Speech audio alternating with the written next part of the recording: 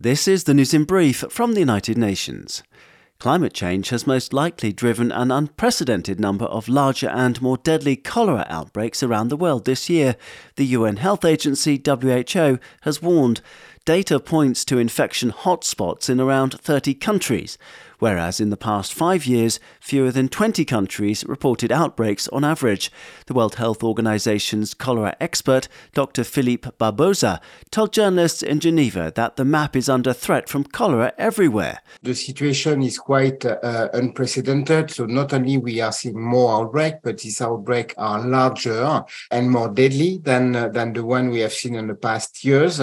Most of these larger outbreaks and the fact that they are simultaneously occurring, which makes the situation much more complex, is a direct impact of the increase in adverse climatic events. Dr. Barbosa explained that the uptick in cholera has been happening across the Horn of Africa and the Sahel.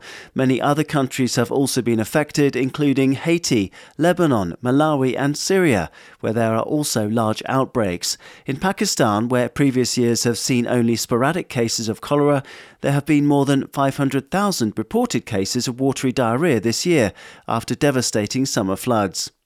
Public floggings and executions in Afghanistan must stop immediately. Top UN-appointed independent rights experts have urged Taliban leaders. The appeal follows the resumption of such punishments since the 18th of November. More than 100 men and women have been flogged in several provinces since that date, the experts said, noting that each person received between 20 and 100 lashes for alleged theft, illegitimate relationships, or for violating social behaviour codes. The experts, who report to the Human Rights Council, said that on the 7th of December, the Taliban publicly executed a man in Farah City, likely the first time since they staged the military takeover last August.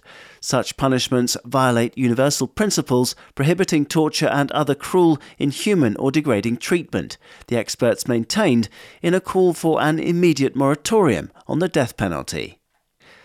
To Scotland, where a top human rights expert has urged the government to pass a new law offering legal protection to people based on their gender identity, including trans women. Victor Madrigal-Borloz, the UN-appointed independent expert on the subject, said in a statement that he was worried that stigma and prejudice against trans women could be behind efforts to postpone consideration of the bill or weaken it.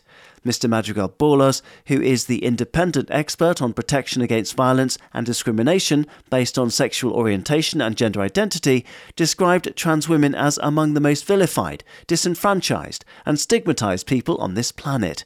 He dismissed unsubstantiated myths in the past that falsely portrayed lesbian women and gay men as predatory, causing great harm. Today, the same harmful narratives have been repackaged and redeployed against trans women, Mr. Madrigal-Borloz maintained.